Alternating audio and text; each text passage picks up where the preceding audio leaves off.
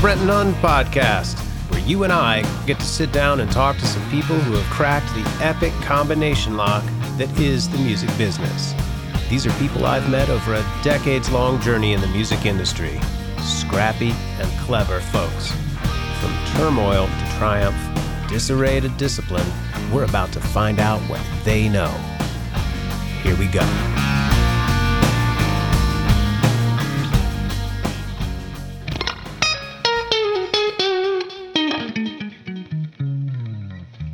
What's life like when you're riding the wave of a hit song? What's it like coming down and then reinventing yourself and reinventing yourself again? Let's find out. In this episode, we sit down with Steve Van Dam. He's a multi-instrumentalist, vocalist, and founding member of the band Everything. He co-wrote the hit song Hooch, which cracked the top 10 in Billboard's pop and adult contemporary charts in 1998. He played 250 shows a year for a decade. Everything sold 30,000 records out of the trunk of their car in college before they were ever signed. Steve's also a music engineer, producer, and composer. He's written hit jingles like the Bomb Chicka Wah Wah song and the viral commercial campaign for Axe body spray.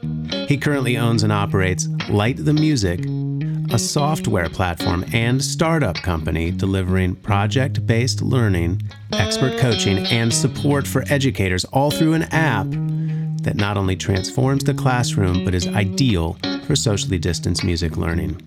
Steve takes us on a journey from band to startup and everything in between. Now, without further ado, Steve Van Dam. All right. Steve Van Dam, welcome. Hey, good to be here. Nice to chat with you. It's been a minute. It's been a little while. When I heard the track that we worked on together, I was like, oh, yeah. Like, it had not even been in my brain for I don't know how long. Recently, I went back and found stuff that my band did in high school on a 4-track. Mm-hmm. It was for an independent study project at school, and we recorded a record, and I'd literally forgotten songs I'd written. Right? Isn't that? It's amazing. It's I'll tell the short version of this. I got to work with some kids on the autism spectrum who are non-speaking. They wow. They're called The Tribe up in Northern Virginia, and I was doing a music session with them. And the first question that I like to start with is, what is music? And usually, you're working with students and you say, what is music? And they're like, well, it's like, you hear it on the radio or you sing along to it or it's got a good beat, And this one kid, they speak by touching letters on letterboards. So you ask a question, there's this 2-minute pause while they're doing the letterboard thing. And this guy said, to me, music is literally a time machine. And I was just like, wow, cool. Wow. It's I may borrow that. Right? Because it really is. I mean, I was back in the original version of the Dojo, my recording studio where I mixed that track that you sent me. And the whole thing, it was just like, yeah. I don't know. Music, it's magic. Music is magic, period. So. It's like the equivalent of smelling burning leaves, I guess, and remembering when you were a kid. Totally. Yeah. We have so many of our old shows. Some have been digitized, and so they live now for however long the interwebs live. But there's eternity. A whole bunch. There's a whole bunch more that, depending on the night. Some nights were really good. Some nights were less good. Sound-wise and performance-wise. Everything, right? Yeah, you've got that magic of the crowd, the band, the technology, all that. I want to ask you a few questions about the first few things I was thinking about when I was thinking about talking with you was you play 6 instruments or something. You wind instruments, you play guitar, you sing. What did you start with? I'm a lifelong musician. I started at age 5. My older brothers had piano lessons, and I just wouldn't leave them alone. The guy giving the piano lesson would come over, and I was just on the keys. Yeah. And my parents were like, do you want to do this? And and I never looked back. I wanted to. So you go. Did your parents play music? My mom, I remember I have vivid memories of her playing. She played piano, and she would play like Beethoven etudes, kind of, that kind of stuff, piano music, but then also like church hymns, like just, always playing, that stuff. So that's pretty vivid. And then we had, there was a record player with a lot of like very proper, like, classical music and like show tunes and stuff like that. Not even like the Beatles. Like I didn't get a lot of that until I was older, but yeah, so a lot of like proper and church music growing up. For me, it was similar. I had heard, I guess when I was a little kid, I had a record player and I had like 7 records and they were like, Frosty the Snowman and stuff like that. Right. And then my parents listened to sort of 50s music, I guess you'd call it. Yeah. Rock and roll from the olden days, that kind of thing. And Yeah. when I was like 7 or 8 years old, my cousins came to visit and they brought Van Halen 1. Right. And it was like I'd never heard music before. I couldn't even believe it, that there was music that sounded like that. It was amazing. Yeah. Yeah. I remember, I think I got like a Beach Boys record for Christmas. That was like the first album that I ever got. But then I bought Because the Night. That was the first 45 I ever bought. Back when that's how old I am. But, some of our listeners may not know what a 45 is. It's a little record about the size of a CD, and it's got a big hole in the middle of it, and it plays like a record except quicker. It plays at a different speed. It's a single, but it was the way they were $1, and they sold them at the drugstore. They had like the top 20 singles at the whatever the drugstore was back then. So to go back, so all this classical music. You didn't even hear the Beatles yet. So what happened? Did you pick up clarinet or saxophone? Clarinet was the next. I wanted to play drums. So in 4th grade, you get to like be in band and pick an instrument. And I was like, drums, definitely drums. I want to play drums. And my parents were like, maybe clarinet. And I was just like, I didn't care. I was just like, I want to play something. Yeah. So, but I was always on the drums in band and all that. I couldn't leave them alone.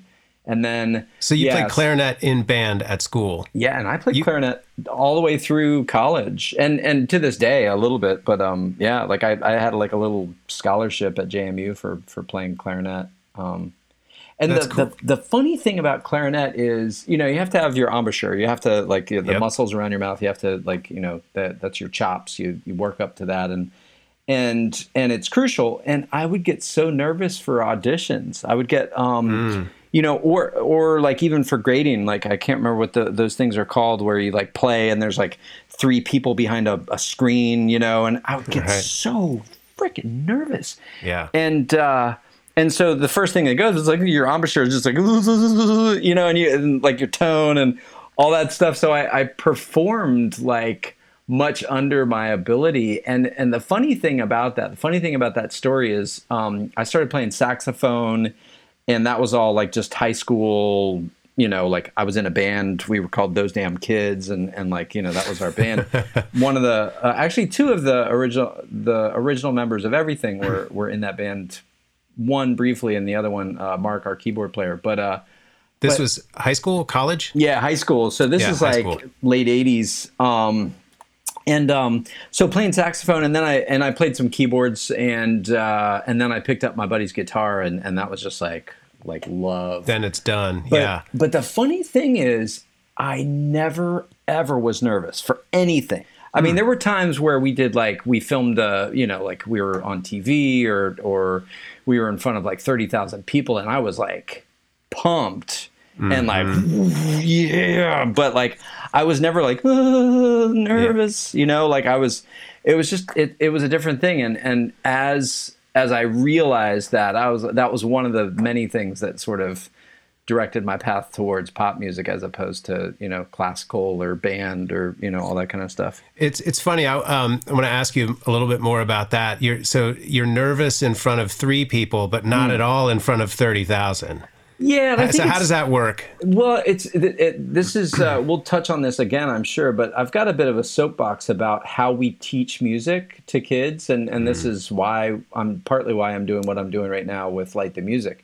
But it's all about like this quest for perfection, and you're being judged on your tone and your technique and your did you get all the notes right, and there's this like there's right and wrong. There's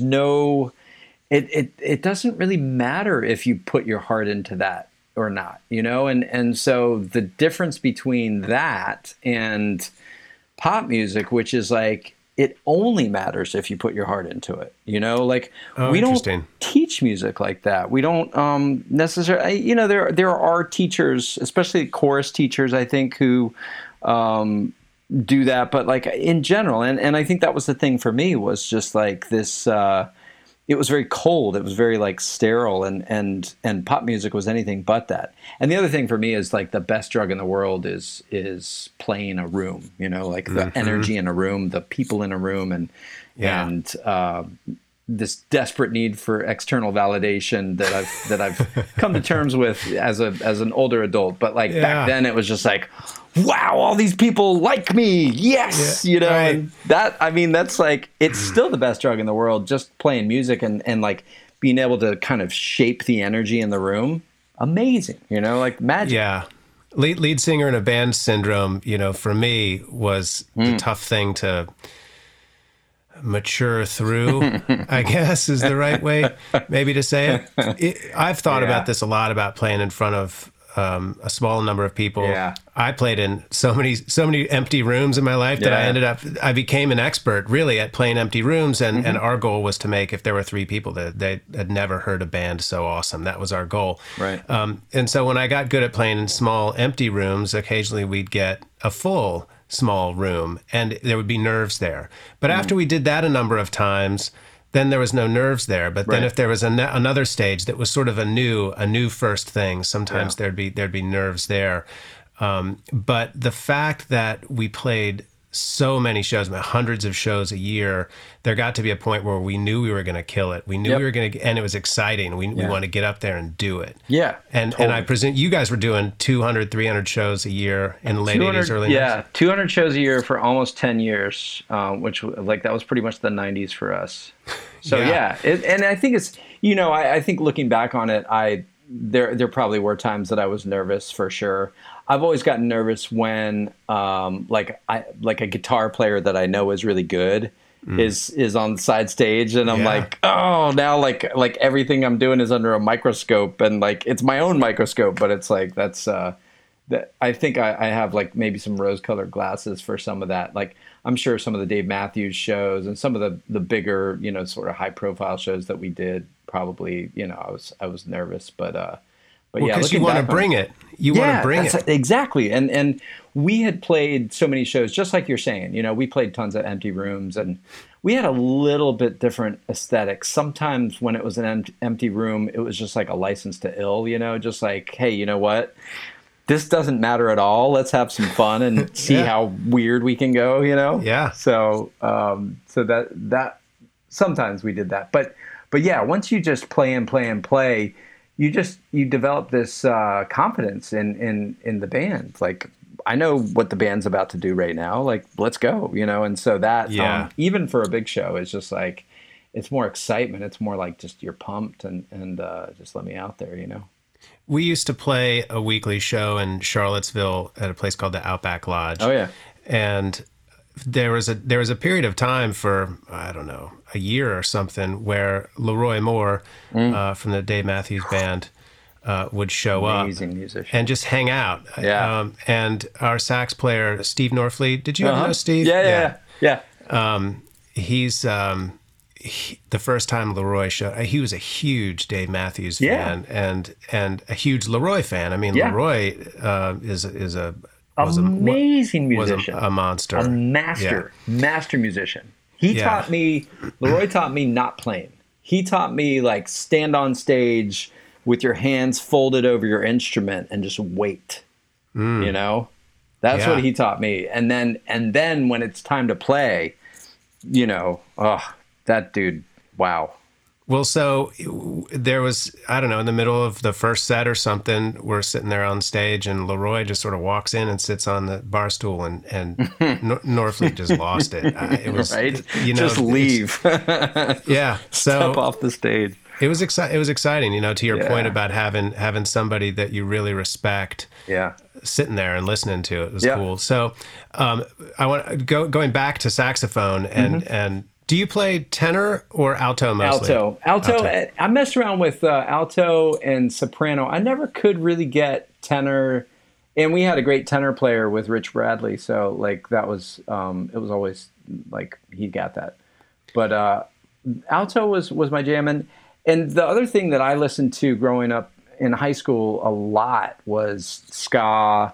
And I was going to ask you about stuff with ska. horns, and it was just like that. Do you listen to Fishbone? Oh, loved when Fishbone came out. I was listening to ska before that, like English Beat and Specials and Selector and Madness, and like deep into that. I still have that stuff and talk about like you know, sort of memory lane too. Yeah. But yeah, then Fishbone came out, and it was this like funkier, dirtier. It had a little punk in it. And their live shows, that was the other inspiration, was just the energy level of their live shows was just like 10 times the amount of some other band. Like and dudes just jumping on stage, and then like in the middle of a solo, like they just throw a trombone across the stage and someone reach their hand up and grab it and start playing it. Like it was amazing. Yeah. I love Fishbone. I wondered, especially some of your earlier records that you guys did. I certainly heard, you know, horn section and the ska influence was there for sure. And that energy, just that like, you know, and this was something that we did a live show so much better than we did a recorded album for a long time, maybe like 3 or 4. And like, I think albums 2, 3, 4, maybe even 5 were like, you know, had record like live show stuff on them just because that was better, you know, but that energy, you know, like we put so much energy into our shows and just sweat and it was almost kind of manic. It was funny, like again, like with Dave Matthews, as they came up and we played shows together, there was this like, oh, you know, it doesn't have to be like, you know, the whole time just like beating them over the head, you know? Yeah. It can be like, you can really dig into the softer, more thoughtful stuff and same crowds too. The funny thing is like, you know, like fraternity shows, like we came up in the same petri dish and yet he was doing stuff like Satellite, and it was beautiful, and it was just like, oh, you know, like we were like knuckleheads. We were like, oh, like look at him with fire making cooked meat, you know. It was like I don't know, just a very good learning experience. But well, growing up in Charlottesville, you know, I was thinking about this. There's definitely a Virginia connection with us that I find interesting. Playing in bands in the late '80s, early '90s. Obviously, you know, in Charlottesville there was Indecision and Skip Castro. In the '80s was way into Indecision. Loved those guys, and you know they were sort of doing the kind of thing. In Charlottesville, we all saw them kind of taking off regionally, and we're like, wow, this is really doable and possible. Right. Before, you know, they sort of, in some ways, in my mind, paved the way before Dave Matthews. But then when Dave Matthews came, it was a true rocket ship. And they started playing tracks every week, which I guess is the early 90s or late 80s or something like that. And we would go, and actually the first time I saw them was at Van Riper's. Did you guys ever play at Van Riper's? Yeah. Which was a little outdoor festival in outside of Charlottesville, and it was so cool. It was just the coolest thing. I was in high school at the time. I don't know why they let us in, how we managed that, but I saw partly why it was so cool. It was kind of wide open. Probably so, wide open. Yeah. So we showed up there, and Dave Matthews played, and they did their famous version of All Along the Watchtower. Yeah. And it blew my mind, and I was like, I got to see these guys. Went to Trax the next week and saw them. And there's like, I don't know, 150 people, and then I went back a month or two later, and there's like 300 people, and then a couple months later, it's like 600 people. That place only held 1,000, and it was only about a year or two later. My band was loading in one day at Trax, and on the television, everybody kind of stopped for a second, and Dave Matthews showed up on the television on MTV, and just none of us could really believe it. Yeah. It was like, Rocket those ship. dudes are on MTV. Yeah. It was really cool. It was very cool, though. Yeah. No, they were such a juggernaut, and everything about the band, the players. I mean, Dave as a human and as a songwriter and as just all of the magic that is Dave. We got to spend a lot of time with that dude, and like he is incredibly entertaining no matter what. Like, I mean, just some stories not appropriate for this podcast, but wow, like amazing, just always capably entertaining as a storyteller, etc. And then, but they also had the management piece and that, Corn Capshaw and just that, the whole thing was just like, rocket meet, rocket fuel, go, Totally. It was just amazing. Yeah. It was amazing. Yeah. And that was a great time. I mean, I'm trying to think of some other bands like Virginia Coalition, Fighting Gravity. Yeah. Agents of Good Roots. Oh man, love Give Agents of Droll. Good- Yes. Yeah. All those guys. Yeah. There was Those a scene, and it wasn't even just Virginia. There was like a kind of a mid-Atlantic scene. I mean, Hootie and the Blowfish, Edwin McCain. These were bands that we were just like going all like that whole circuit and just playing shows together. We'd open up for Hootie down South Carolina. They'd come up and open up for us in Virginia and Maryland, and it was just like that was the scene. It was a great music scene. There was a really powerful thing going on. Yeah, definitely. I'm trying to remember. Pat McGee, did we mention? Oh, yeah, totally. Yeah. And Gwar. Did you remember now, those Gwar guys? is a whole other, like that's, they're from Richmond. There were some cool, like Richmond has always had this really cool, and I've lived here now for, almost a dozen years. But there was this, I think it's VCU, and Richmond like has this really interesting like history as sort of the capital of the South and this very like kind of, old money Southern kind of, that thing. But then with VCU, in its like sort of this really indie heartbeat of where it's completely opposite. And because of that, it really has thrived, and there's been some amazing weird stuff come out of VCU. But like, Gwar, this band called the Alternatives, which was like this really weird, like Philip Glass or Steve Reich kind of like, minimalist stuff, but it was all with like, electric, band, rock and roll band instrumentation. So yeah, super cool stuff. And then there's the Sound of Music recording studios. Oh yeah, David Lowery's place there in Richmond. We recorded a couple records there. Yeah, and that was always the most awesome. Back in those days, you didn't have home recording studios where you could make an awesome sounding record in your basement. So you had to fork out tons of cash and go somewhere good. Right. We were the when I started recording and producing. So we did, everything. The band lived basically in the 90s, like just like 89 to like 2001, 2002 maybe. And then at that point I had started doing some production and recording and stuff, and started getting, towards my 10,000 hours in Pro Tools. But there was a hybrid model that around that time that you could go and track drums at a place like Sound of Music, and then all the single mic stuff you could do, because it didn't really matter as long as you had like a dead enough room. But so that's what I started doing with a lot of bands. What's his name? John Morant at Sound of Music. One of my favorites. I did 2 records. It's amazing engineer, amazing producer too. But like the sounds that he got was just like, woof. Shout out. He rode to work on a skateboard. Literally. Yeah. And still does, I think. Like he's still like I see him every once in a while. It's like, dude, just still doing it. And he just had an amazing ability. I've gone back and listened. We were talking earlier about going back 20 years and remembering a record you forgot you wrote, and I hadn't listened to the full record we did there with him, and I listened to it on headphones, and just this stuff that guy was doing. So now I do a lot more mixing and I've dipped my toe into mastering, that kind of thing, and so spent The dark art.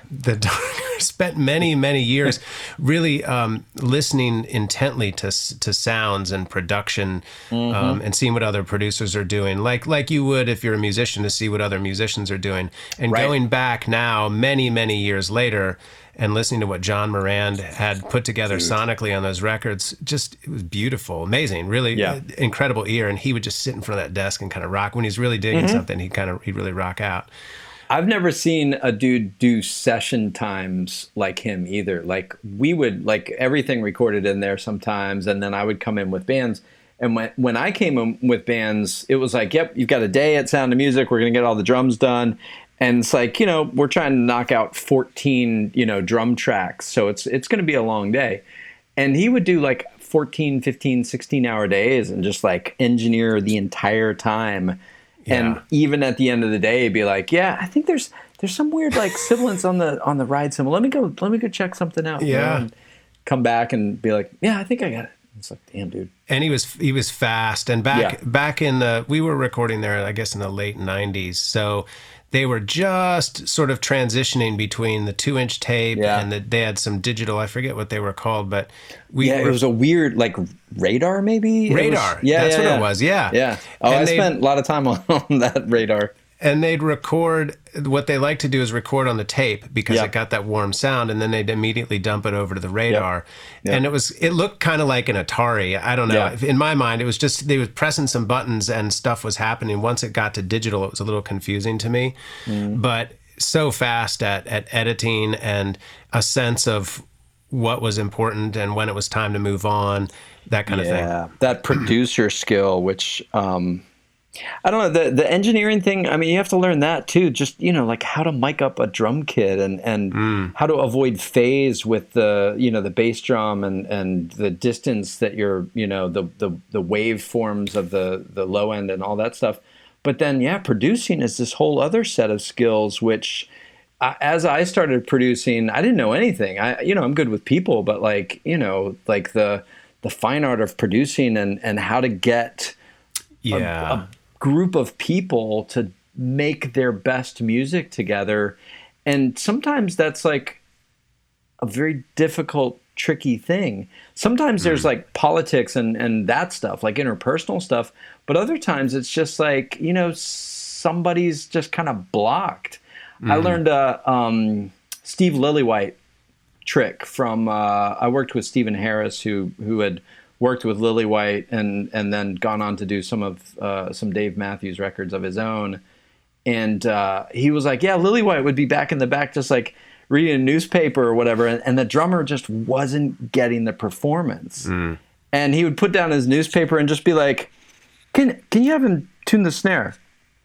And the drummer would be like, oh yeah, let's check it out. And it would just take the drummer's mind off of the work at hand for just a second.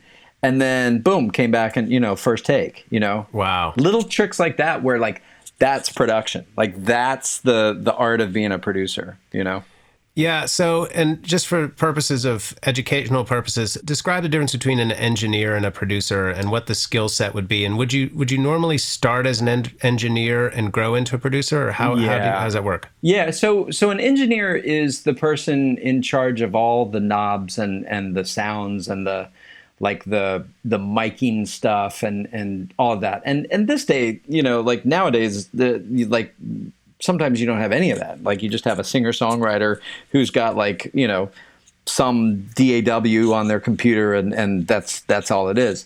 But in the olden days or in like the big budget days still. Which the DAW is the digital audio workstation. And that's the interface nowadays for recording studios that mimics a recording studio. It looks... And frankly, I don't know how, if you learn on a DAW and you haven't been in a recording studio and understand the signal path, I'm not sure how, I guess you eventually learn how to use it, but I guess. If you need to. I mean, like I think a lot of, the kids coming up now with just, working in their DAWs may never see a studio. Like it just, like what do you need it for?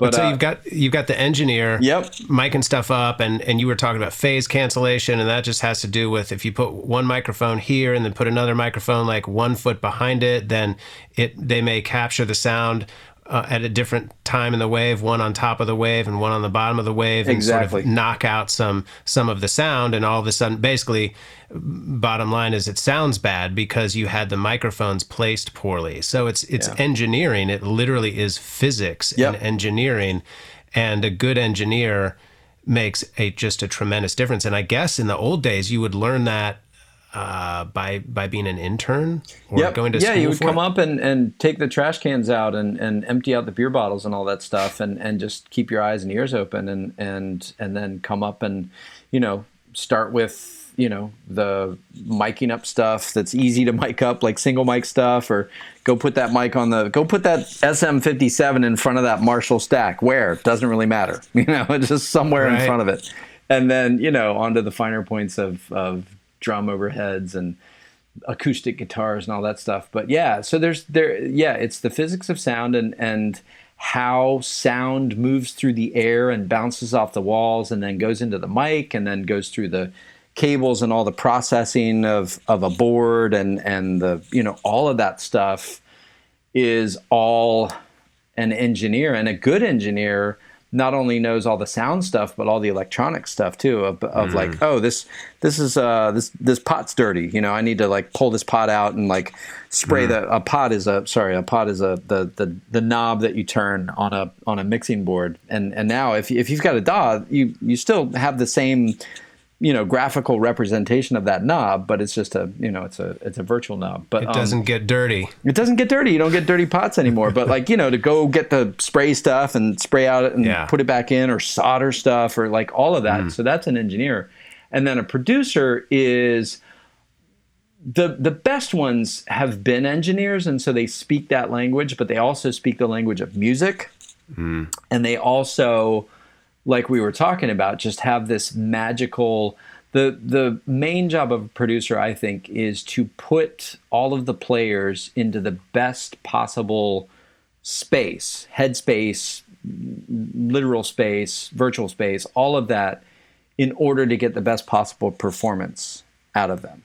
And then, of course, there's with a label, if you get into the politics and the Right. dynamics of a label, and the Yeah. label's trying to make a hot record for this band, and then they assign you a producer, for example, and Yeah. your label's like, guess what? We've got this great producer for you that's going to really turn your sound around so you guys can sell some records.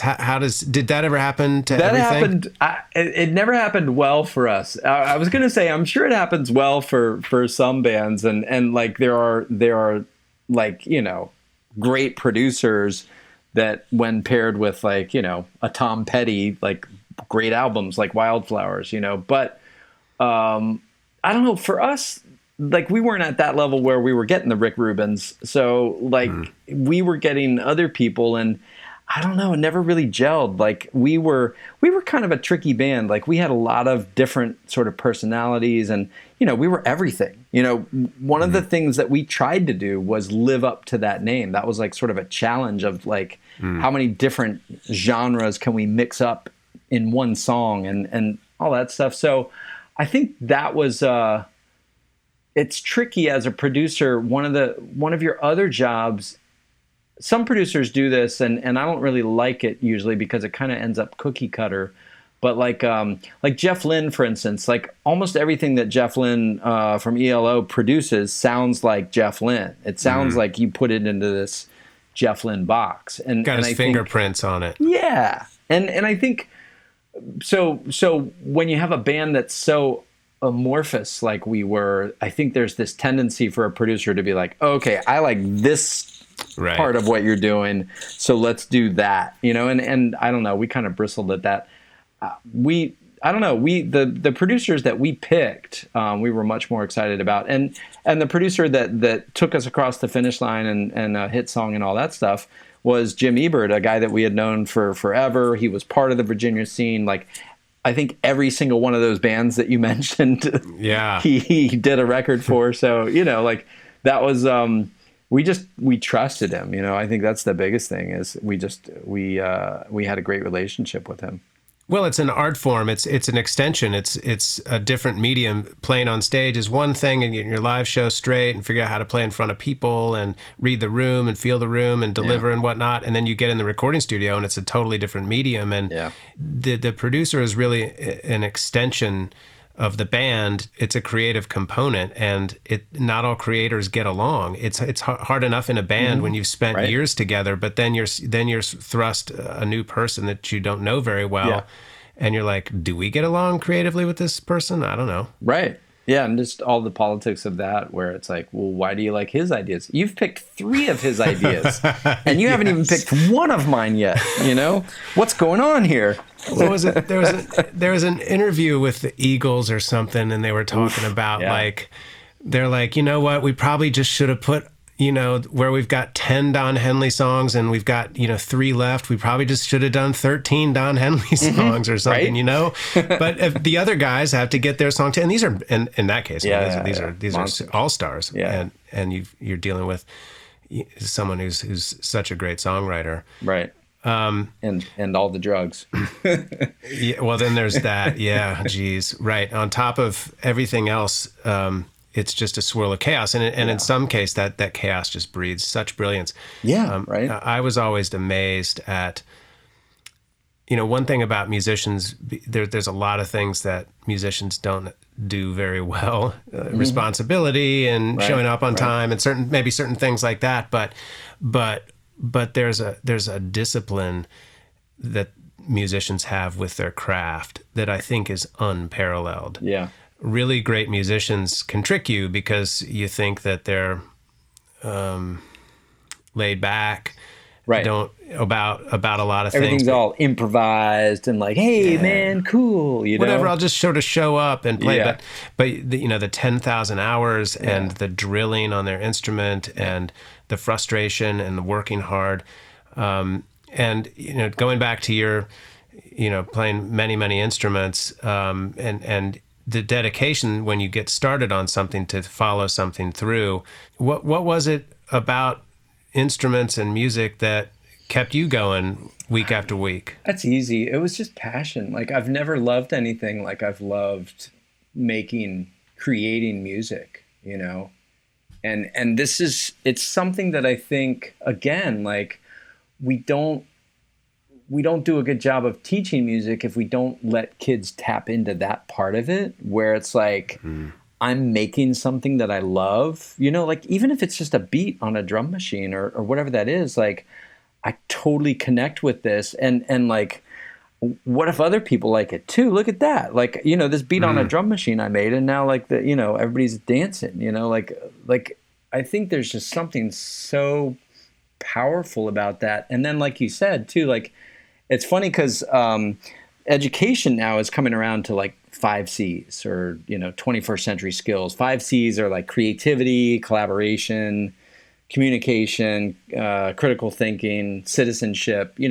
These are the things that instead of the SOLs, where it's like, what we teach in school when we were growing up, and sort of in the last 20 years has been like, the Louisiana Purchase. What's the date of the Louisiana Purchase? I don't know. But it's on my phone. It's 2 clicks away. Like 1, 2, boom, there it is. And the thing that schools and our education system is finally coming around to is like, the stuff that actually matters is those soft skills, the 21st century skills, the ability to create and collaborate with a group of people. And that kind of stuff is like, that's what we did when we were in bands. And that's what, we did relentlessly because we were so passionate about it, And I think giving kids, that's again, like, this is what we're doing with Light the Music, is we're bringing creativity and collaboration to music education, because that's what matters. Like, that's the thing that will engage kids, and that's the thing that is going to give them this set of skills that's like superpowers for the rest of their lives, Yeah, let's talk about that. Light the Music, and describe it to me. Is it a system? Is it a software platform? Is it a coaching tool? Is it a teacher's aid? What is it exactly? It's all of the above, and it's really interesting because Right. pre-COVID it was one thing, and now it's another thing. And the thing that's underneath that's always been there is my unshakable belief that if you give kids the ability to create music, that just throws the doors open of engagement and learning, and like kids are like, yep, what do you want to do? Like, what do I need to learn in order to keep doing this? You know? And it's like, oh, well, let's talk about the families of instruments. Okay, cool. Like I get to do stuff with strings and horns and percussion and, you know, like, so it's, that's the sort of the tenet that runs through Light the Music. Light the Music has been around for 10 years. So the real quick story is after everything, we had a hit song and then almost immediately became one-hit wonders because of the early 2000s were the beginning of the record label mergers and acquisitions. And so we got basically just merged and bought out of our label, which was Sire Records. And so that was the end of it. That was the end of our amazing ride. And then for 10 years, that was when I was doing production and all the stuff we've been talking about, engineering, writing my own music. And what I really got into kind of like midway through that was writing music to picture. So commercials, film and television, stuff on like CSI, lots and lots of commercials, and that's how I made a living, and I loved it. It's a fantastic challenge, very fast paced and very fun and very challenging. But the only way you win is if you keep jumping higher and faster than all those other composers, and then now all these other library tracks. And at that point, I was just like, you know what? It's been 10 years. It's been awesome, and so I started sort of looking about for what I was. And in the interim, next. you just added massively to your skill stack. Yeah, talking with a producer at a ad agency who is the music producer who doesn't speak the language of music, and yet they're the person that's like telling you what to do, and you're like, okay, well let's work through this. There's a really, really great story about when I did the music for Axe when they did Bomb Chicka Wawa. So there was like this whole thing. Sweet. They did this. It was a really great viral campaign where they created the song with that word in it, and then did commercials based on that word. And so it was one of the early, really successful viral campaigns.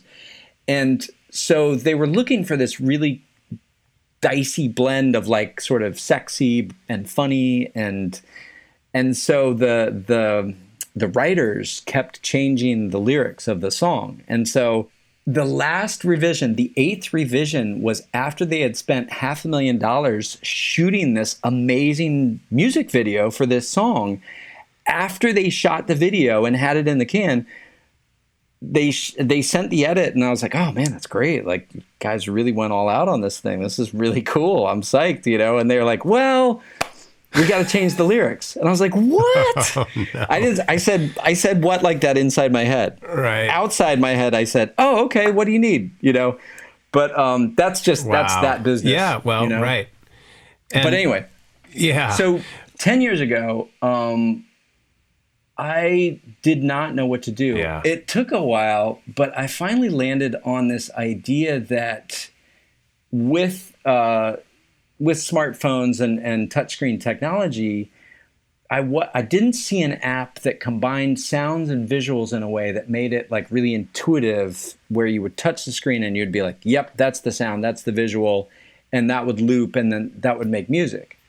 And so I had this idea for what became the Oro visual music app. And then, you know, I just had to like find people with money and pitch them and find a good developer who could do that. And all of that's super easy to do, no problem.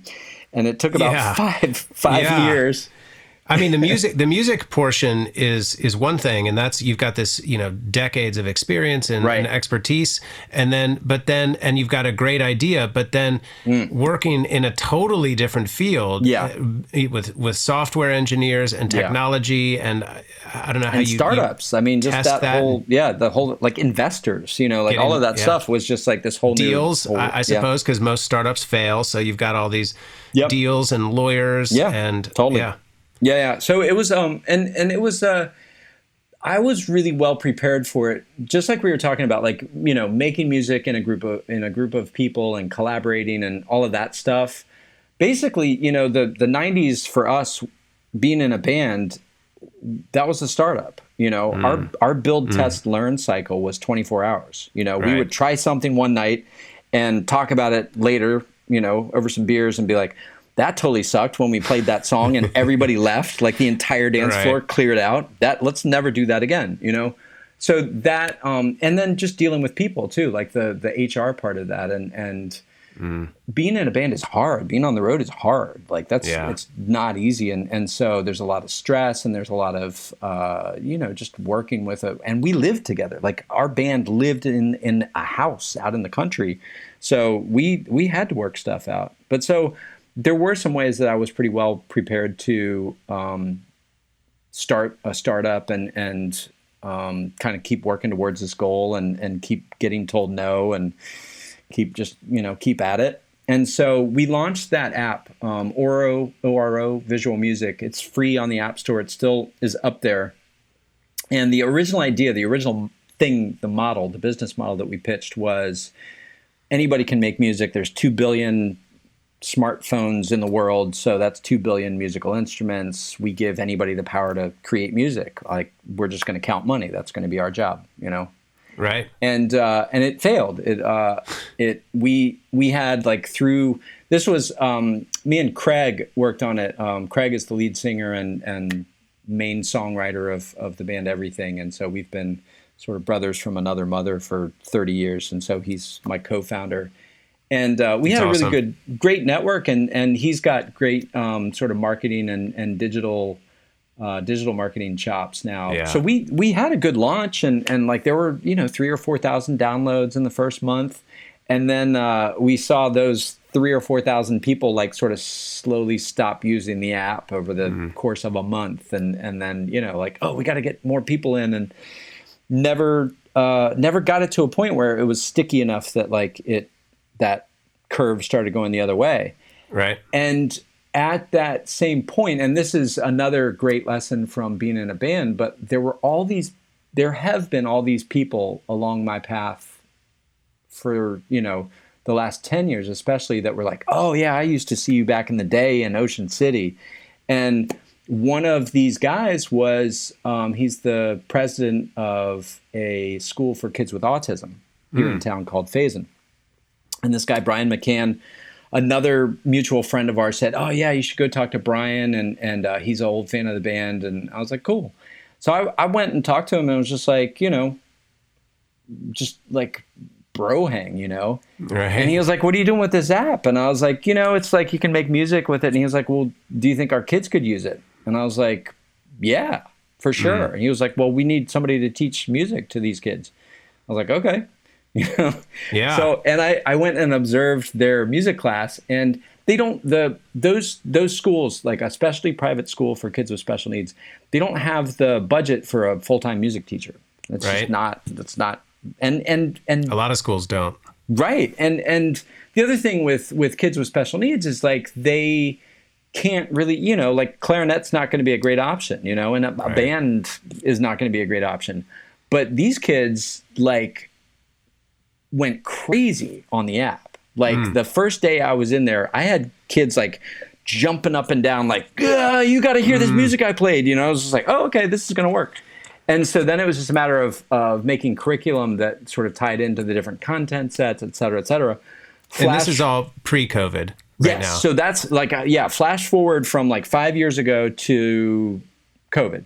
And in the last, basically like a year ago, everything caught fire. We were part of an accelerator. We hired a full-time salesperson.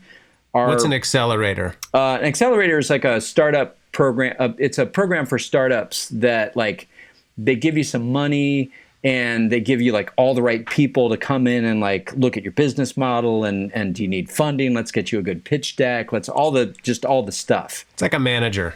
Yeah, like who's like good at it and doesn't drink too much. Right. They just hot rod your startup basically, Okay. like an accelerator. It's like nitrous, you know, like you just like and I presume they have connections. And, totally. Yeah. Like all that. And so so we went through that program and just came out of it like 4x'd, and our projections for this year were to 4x again. Awesome. There was just, the sky was the limit. Like these specialty private schools need music programming. And we had this program that like, you know, that kids, even severely disabled kids could make music, which was just like, you know, like, just win all over the place, right? It's so funny because it's like I'm back to fourth grade me. It's like, hey, Steve, you really love music, and I'm like, yeah, really, really, really love music. Okay, here's the deal. We're gonna give you this instrument. It's a clarinet. It's not really cool or anything, but like it's a musical instrument. It's like, cool, I'll take it. Now you gotta, like, for 2 or 3 years, you gotta work your butt off just to make this thing sound like okay, so that your brothers aren't laughing at you because you squeaked, right? Yeah. 2 or 3 years of that, right? And and you have to learn this like completely abstract language, right? So the notes on the, you know, every good boy does fine, all that stuff. Your reward for doing all that work is you get to play band music, right? And I was like, yep, I'm in. But we lose about 80% of kids by the time they're in high school. They're just like, yeah, I'm not in. And so not into playing in the like symphonic orchestra I'm band thing. Yeah, I'm not into the music education paths that are presented for me, you know. Right. And I think that's a huge shame because so many kids really would engage with music if we gave them the right path. When I was in middle school, we had maybe the best teacher in the whole school was the band teacher. Yeah. And my best friend was a year older than me, and he played the tuba in band, and I thought it was the coolest thing ever. And so when I came into 6th grade, I wanted to play the tuba, and I was really tall for my age, so it worked out because when we did marching band, I could carry the sousaphone. Yeah, totally. And for whatever reason, he was an unbelievably good motivator, so everybody loved playing, and he would take, you know, a bunch of 6th graders who couldn't make any music together. Yeah. And at the end of the year, lo and behold, it was like, wow, that's pretty darn good. They're all playing different things. They know how to read music. They know what key signatures are. They understand that if it's in concert C, you play a G, or B flat, you play a G on the sax or whatever it is. Totally. But I would sit back there on the tuba and I'd be watching the drummers. And then in jazz band, in 8th grade, if you were really, really good in the band, you got to be in the jazz band, which was where you played the quote unquote cool music. Oh, yeah. But there's no tuba in jazz band. So I was like, I got to do something. So I learned how to play bass guitar. Right. But I learned how to play bass guitar by learning how to play guitar. And it was the point at which I learned guitar that it was all over. Yeah. For me. Yeah. But that was sort of a long digression into just sort of it's funny how our experience sort of matched in some ways. But when you talk about being in band and playing a clarinet and squeaking and how somehow that's amazing just to listen to your instrument kind of mesh with all the other instruments and doing different things to make a piece of music that you can be really proud of as one cog in a wheel. Yeah. But then it sort of peters out around high school. It does, and a lot of kids just at some point they just put the instrument down and it's done. Like, you know, I'm not a lot of, like, I don't know. I would be really curious to see what the numbers are, but like, you know, the amount of kids that like put a lot of time and energy into an instrument and then just put it down and never looked back, you know? And so if we can convince these educators, if we can show them how engaged kids can be by creating music. So our program, What Light the Music, we're launching this in schools right now. The program is, we take a class of music students, break them into like little 4-person bands, They get to pick a stage name, they get to pick their band name, and then they go through this series of challenges, like creative challenges, where they're working in a DAW called Soundtrap, which is like a web-based DAW that's super accessible. You know, you can do it on your Chromebook, and they make music. So, like, you know, we start off, everybody makes a beat in the drum machine. That's pretty easy. And then everybody does something with the keyboard instrument. That's a little more difficult. And then in Soundtrap, like, I can make a beat and then you do the bass line over it, and then I do the chords over it, and then you do the melody over it. And so we've been testing it over the summer, and kids are, you know, as you can imagine, you know, even just picking a stage name and being in a band, and like, that's just like, it's fun, you know, like, that's the most fun I've ever had, was the stuff that I did in a band, you know? Yeah. When you're in 6th grade and you come in with your instrument and there's like 50 other kids, and like all of a sudden you create this thing together. And it's like, that doesn't sound too bad. Like, that's an amazing experience. So that collaboration and that like community of collaborators and that safe space to do that, and to kind of be a little weird, you know, like, that's all of that stuff is all the stuff that we've looked at that's like really crucial for Light the Music to capture, and then to empower these music educators to be able to deliver that experience, which is a whole other thing for them too, you know? Well, and that's all goes to the, you know, talking about being weird, that all goes to the creativity component, which is critical as I've gone from, you know, one discipline to another in my life's trajectory. Creativity is one skill that I learned at a very early age, playing in bands, where you're trying to one-up each other and bring something new to the table, and out-create the other. And it was funny, as you were talking about the idea of little groups of 4 people getting together and naming their band. And, you know, I experienced this firsthand with any number of bands that I played with when I was growing up. It sounds like you did too. But that excitement, I mean, already I can feel that excitement about let's do something cool. Totally. And it's such a motivator, as opposed to let's just learn, a concert B flat scale or whatever. Yeah, or this like method book piece that's like, you know, the turkey and the straw or whatever it is. It's like dun. I don't know the turkey and the straw. Right. I mean, just all of that stuff, and I think, you know, the thing is, the other piece of this is not an easy time for people. You know, this is difficult. Yeah. And there's a lot of stress. Kids don't get to hang out with each other as much. And you know, school is fun. Parts of school are not fun, but like there's a social aspect that's so crucial for kids. And so I think the other thing that I'm just super stoked about right now is that bringing some of that to kids, you know, to not only to connect on a really fun, creative thing, but also to be making music, which is, you know, joyous and so good for your soul. Like I'm just really, really excited that we're able to be doing this right now, and to be able to, you know, maybe change music education, but also just like bring some joy into kids' worlds, you know, and give them these tools, you know, give them this springboard to all of that stuff, you know?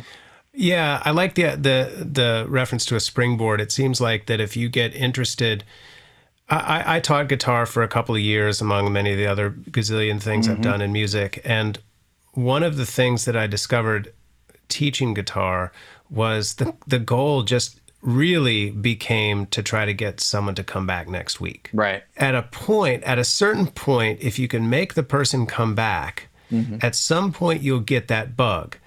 And when the student would get that was my goal, was to get them to come back every week until something in them clicked where they said, oh, this is really cool. I want to do this better. And then all of a sudden there's this motivator inside of a musician or any person to just become better. Yeah.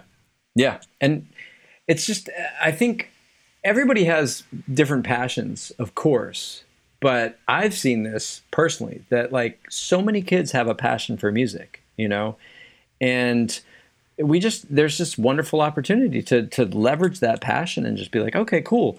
Like whatever that music is that you like, that is like your jam, you know, like there's a way to like take that apart and understand the music theory of it and the sounds and the production of it. And yeah, that's when music really stuck for me. When I was in kindergarten, I took piano lessons, hated it because it was sort of the old style, and I was just too young, and it didn't work for me. I had a piano teacher.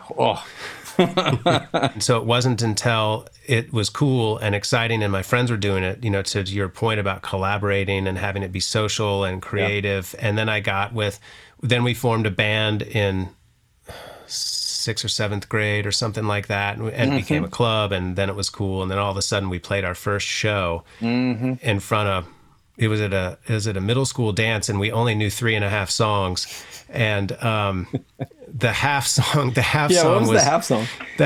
was Still of the Night by Whitesnake. Oh yeah, nice.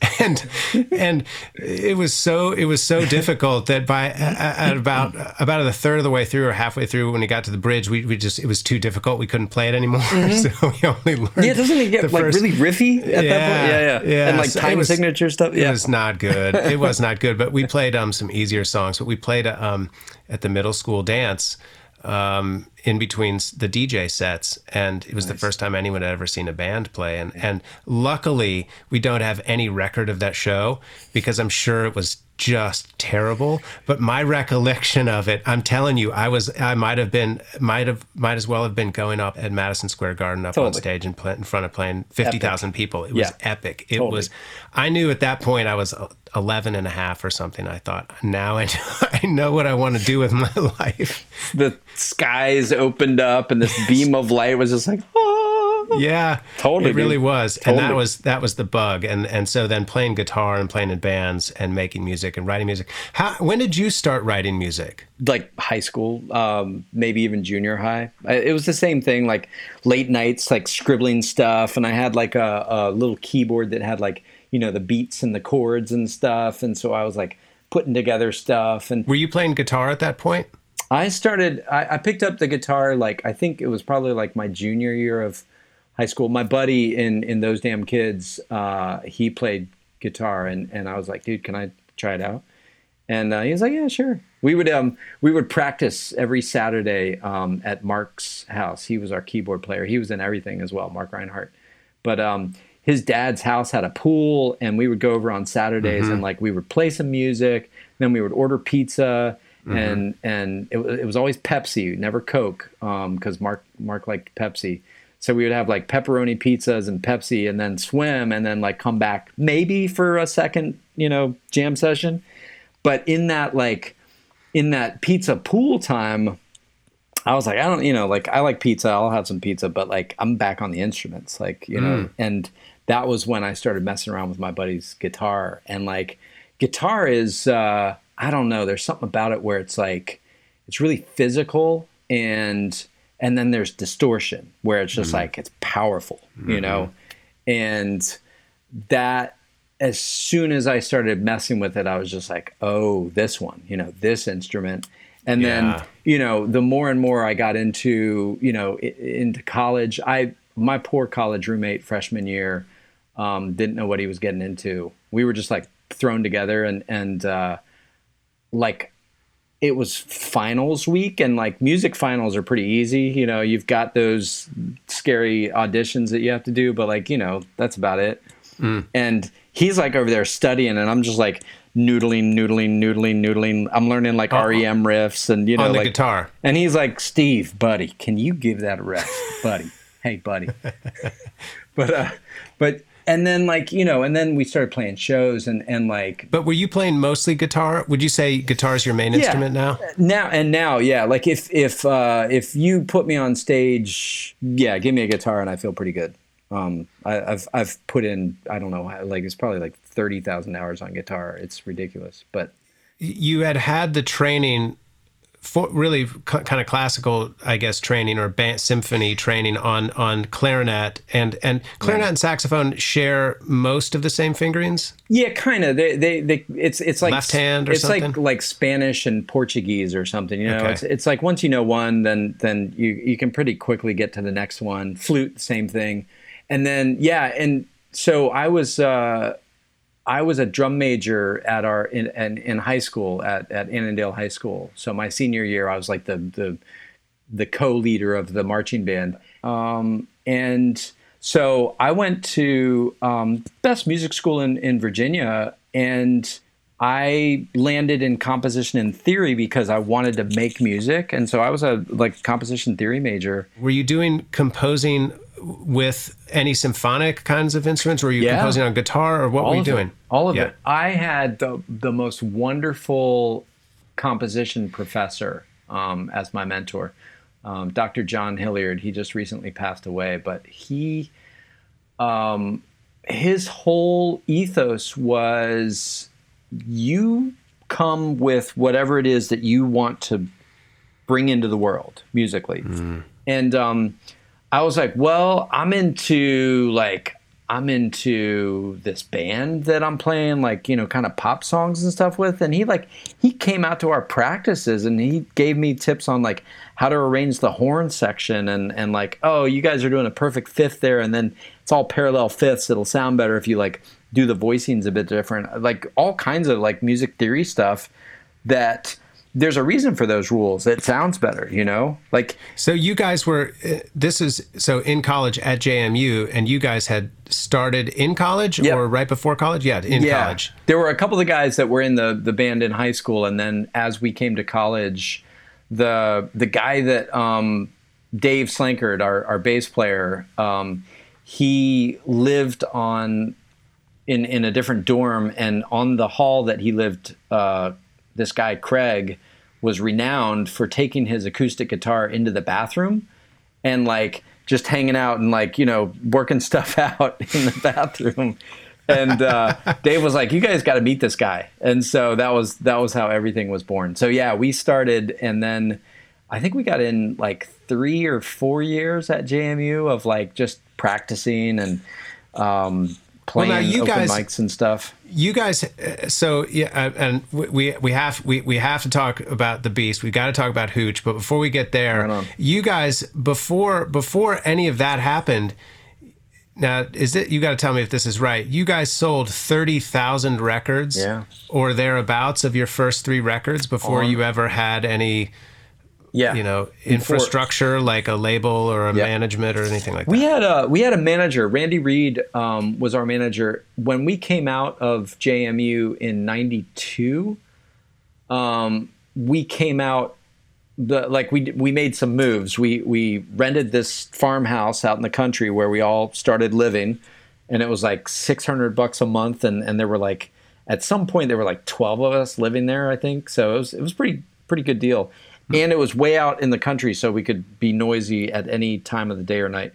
And we brought on Randy as our manager. And Randy ended up, after everything, he works for Red Light Management now. Red Light is Corin Capshaw's company. Yeah. So, everything that Corin touched, whether it was a merch company or a management company, everything that needed to serve the Dave Matthews Band, he built a proprietary version of it, and it turned into also something like record label, just everything, Yeah. But so Randy's ATO Records. Yeah. But anyway, so we so you guys are out in the country, live in this house, jamming, playing. Yep. And what was the point of that? What was the question? I was talking about how you guys got.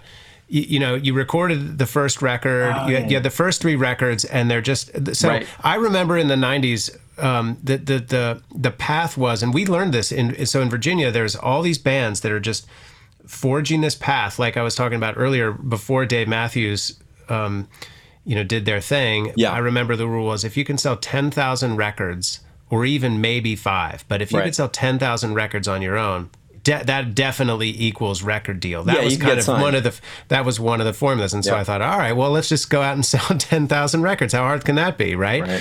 But to sell 30, just to put that in context, I mean, back then with no distribution, and that was in an era where you couldn't really distribute stuff yourself. You're selling CDs at shows basically, and maybe consignment at some local stores or whatever. But 30,000 records is is nuts, man, for a college band that's basically just going and playing shows. So that must mean that you're playing lots of shows and people were showing up, and it must have felt like you were sort of at a liftoff kind of place, or it must have been really cool. Yeah. It was, our whole track was very, there were, ups and downs, but it was very like it was just a track of growth, and part of that, hats off to Randy for being a fantastic manager and the people that we surrounded ourselves with. And the other thing was our work ethic was that's what we were doing. We would do interviews and people would be like, what do you, what's your goal? We were like world domination. That was our answer. Right. It wasn't even a question. It was just yep, we're like going for broke here. But there was nothing that we, if we were broke down on the side of the road, we weren't giving up. We were figuring out a way to find a payphone and find somebody who was open on a Saturday afternoon to come and put our van and trailer on their flatbed and drive us in the van and trailer, which is illegal, to Atlanta so that we could play the show. That literally happened. Where'd you guys play when you came to Atlanta?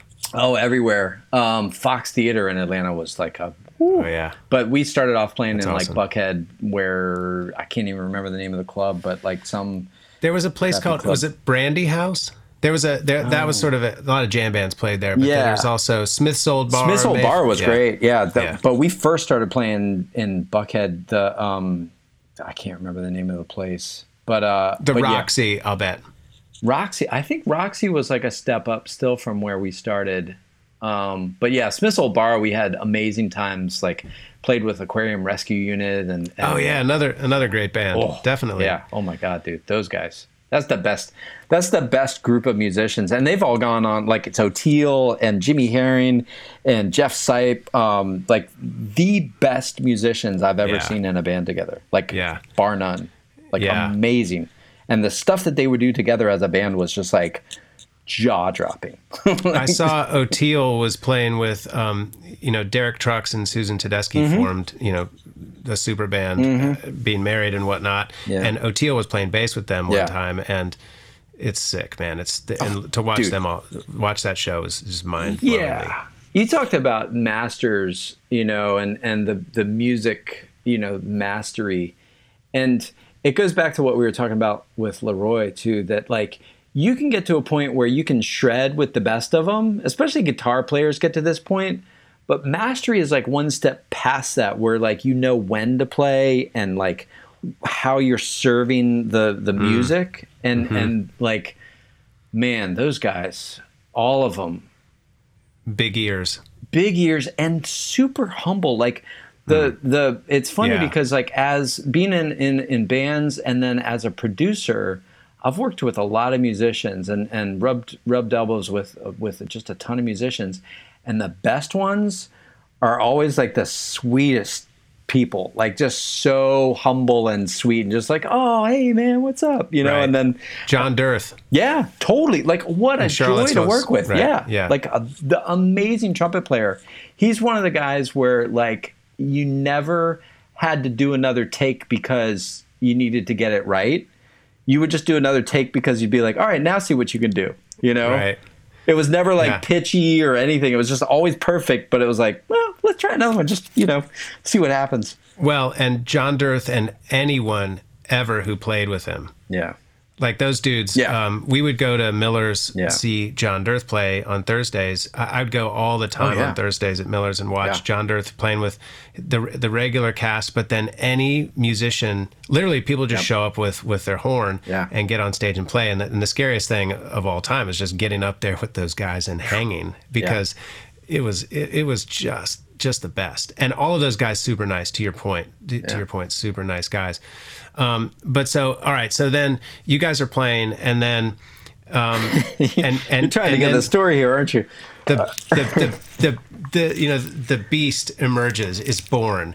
Tell me about writing that song, and tell me about, did you release it, and was it an immediate hit, or how did it work? At what point did the song sort of take on a life of its own, and what was that like? So that song, Craig wrote that song sort of in two places. One was the back porch of the house that we lived out in the middle of the country, the old farmhouse, the band house. And then also in our shuttle bus, which was our sort of vehicle at the time, on one of our jaunts out to Colorado. And as a song, it first lived as an a cappella thing that we did in the middle of Soulfish. And so it was like this doo-wop, like 4-part harmony thing, you know, where we're all like, who got the hooch? And it was like 4-part harmonies and all that. And that was how it lived up until we recorded the record with Jim Ebert. And the way we recorded that record, so first of all, we got signed, we had gotten signed to Capricorn Records, and it just didn't work out well at all. It was that whole thing where they picked a producer, and it was just, nasty. Which is too bad, because what a great record label. Right. And like Cake was doing really good stuff, and like that would have been like we were not far from like what they were doing kind of aesthetically and kind of, you know, fun.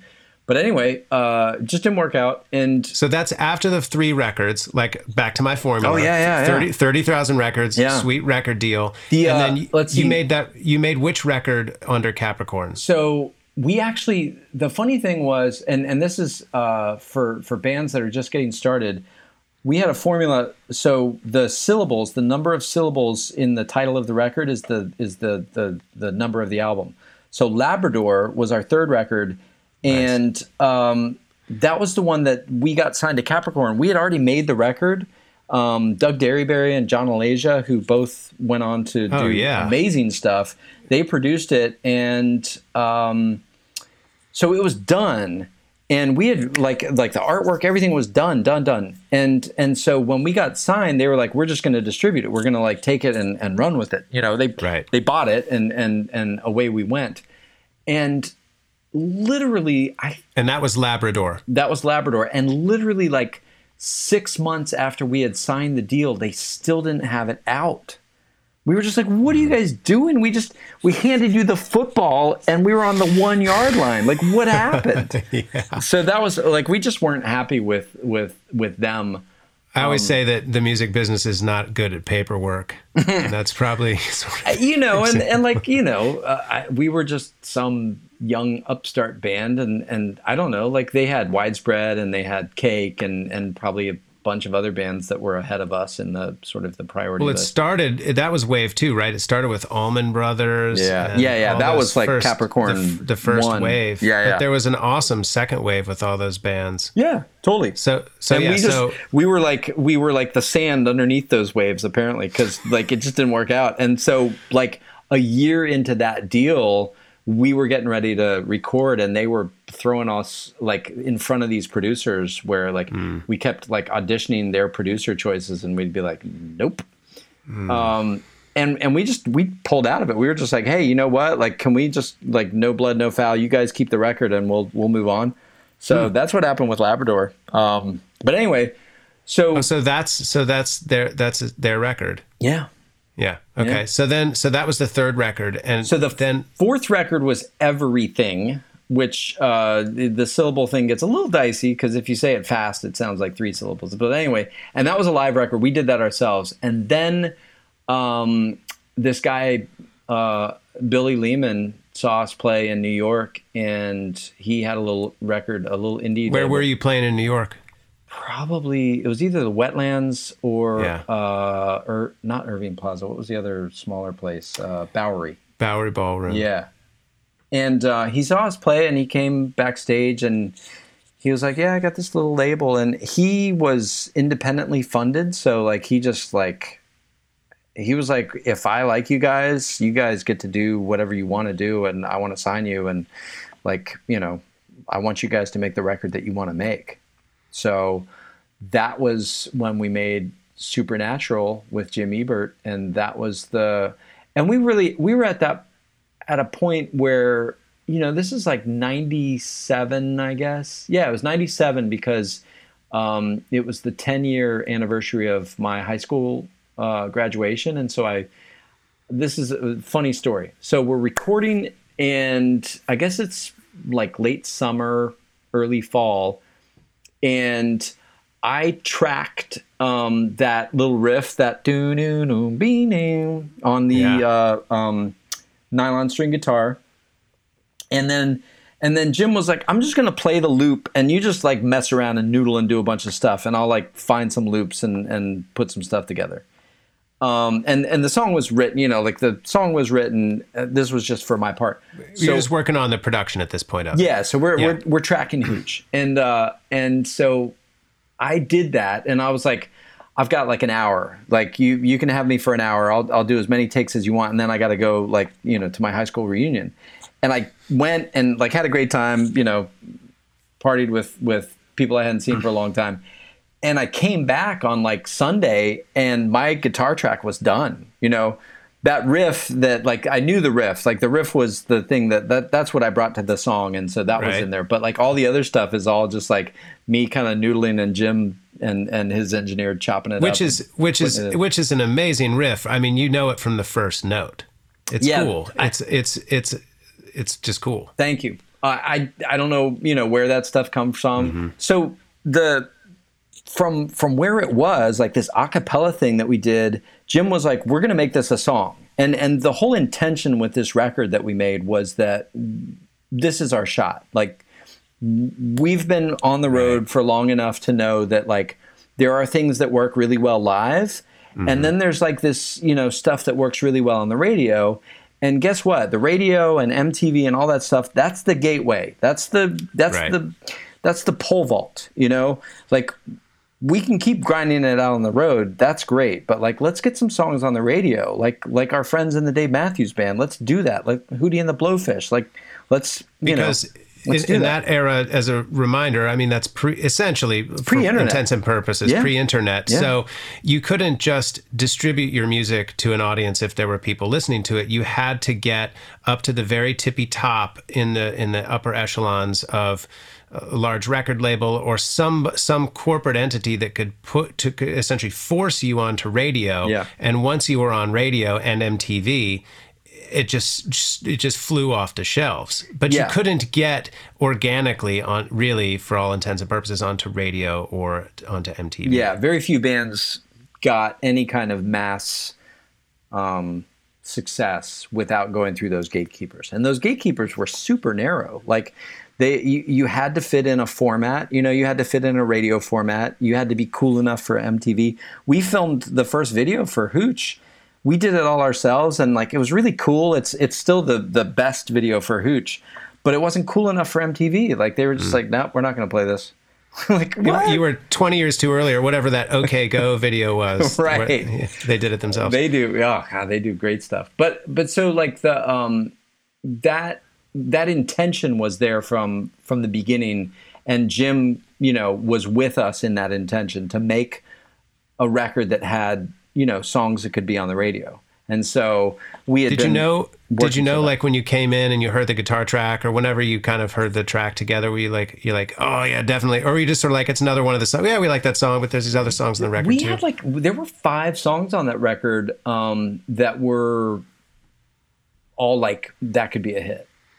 But there wasn't anything, and it's funny because on that record there was also a song called Good Thing, and Good Thing was the one that, like, when we played it for the record label people, they were like, that one, and so the strategy was like, we're gonna release Hooch first, and it'll kind of be like the handshake, the like, who is this band? Like, right. and then it'll do okay, and then Good Thing, then that'll like set us up for the second single, which will like knock it out of the park. Right. And what happened was, as soon as Hooch got played on the radio, people started calling up and saying, what was that song? And it started reacting. And so Blackbird Records, the little indie label, had an uplift deal with Sire Records, which is basically like, hey, if anything starts happening, on your little label, we have an agreement that we can pick it up and sort of give it our muscle and push it out, with the Sire Records muscle. And Sire saw that started happening and didn't have a lot of other stuff going on at the time for them. And so they were like, let's go, and that for the next 2.5 years, it started on like rock radio. And then it like moved over to like the kind of the middle formats, AAA and sort of in between rock and pop. And then ended up on pop radio. And so it had this really, really long arc. And for 2.5 years, we were like tour bus and flying and everybody got their own hotel room. And I mean, just after 10 years of playing 200 shows a year and probably sleeping in the van and stuff. And sleeping like 6 or 7 to a hotel room and just all of that. And keep in mind that like everything up to that point had been sort of this like rise to that, this just gradual, like, first you sell 5,000 and then you sell 10,000, then you sell, and your shows get bigger and bigger as you go. And then you play the bigger club in town, and it had all gone very sequentially like that. And we were just like, here we are, we made it. Like we crossed over the, the Golden Gate and now we're like playing, big amphitheaters with Hootie and with Dave and like, it's these big radio shows. We played with NSYNC and Coolio and just like, it was amazing. And then I remember the most epic day of like the most rock and roll day that we had was we played that we got double booked because the record label was booking us for shows because they were like, hey, radio station, if you add our single, then we'll have them play your radio show in the summer or whatever, And at the same time, like our regular booking agent was like booking us for shows like Virginia Beach, the Neptune Festival. Hey, you want these guys to headline. They've been playing Virginia Beach for 10 years and they'll bring out like 10,000 people. And so that radio station in Oklahoma and that big show, festival show in Virginia Beach got booked on the same day. And we were like, oh, okay. And so what we had to do was somebody, I think it was the record label, chartered a jet. Wow. And so we played a little bit earlier than we were supposed to in Virginia Beach, got like the police escort straight out onto the tarmac, grab your instrument, put it under the jet, get on the jet. And just for like, while you're putting the instruments on the jet, they can't turn on the jet yet. So it's like baking in the sun. So it was like this little moment of like, remember when we were in the box truck and we were stuck in traffic going to the beach and we would bake in the sun? Like it was just a moment of that and then like take off and like fly to Oklahoma. And then like limo met us on the runway in Oklahoma again, like, just like the whole thing, and we get to this show and we played a little bit later at this radio show in Oklahoma because, we couldn't play earlier. And so there's like 30,000 people in front of the stage and you can't see the back of the crowd. Right. And Matt Pinfield from MTV introduces us. And like, all I remember is just that the sound of the crowd and the fact that it was like over like almost immediately. Like there was just this like, and then the show was over. But like the energy, the intensity of that energy was just like, best drug in the world. Amazing. And it's hard to come down from that. It is. And like, it's hard being on the road and then you've got that energy and you got like people coming up afterwards, like, oh my God, you're amazing, and like, it just messes with your head, man. Like it's a really difficult, place. The road is hard enough, but the road when you're successful is a really difficult place to keep your head on straight.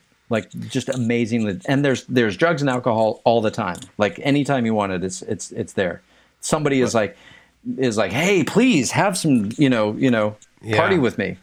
Well, and you've always got to be on because even though you've done this every single day, 6 nights, and this is your 7th, it's the people who come to see your show. It's their first time or they're really excited to see the band. And you've got to be a certain person on that stage. But then after the show, after 90 minutes or 2 hours or whatever, the show is over and then you party a little bit or whatever, you got to get on the bus, go to the next place. And then it's quiet, I guess, or you're dealing with the people in the band and on the bus, and then if 500 miles is a long time to sit on the bus. Yeah, and just the reality of all of that, you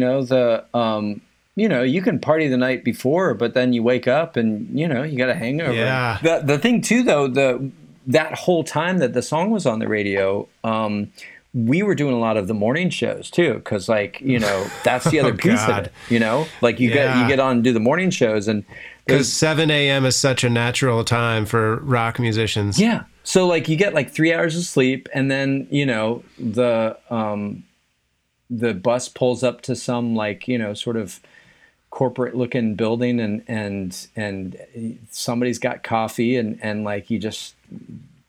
And it's the chipper morning people, and you're here. Those people.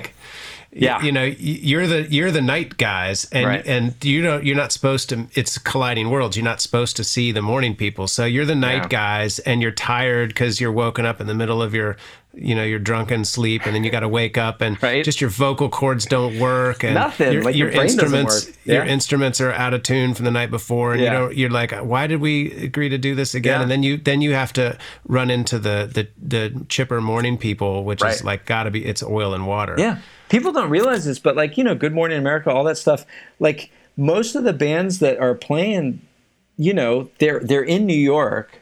They're in New York because they're playing.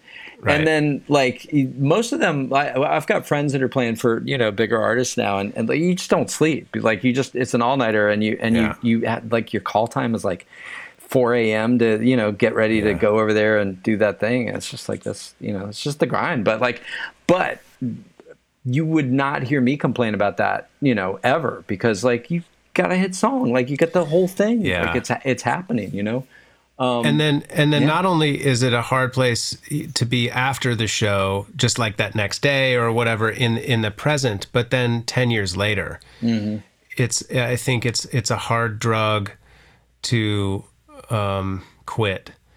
Yeah, or to maintain, to just try and find a healthy lifestyle inside of all that. Right. Raise a family. I can't even imagine, I can't even imagine the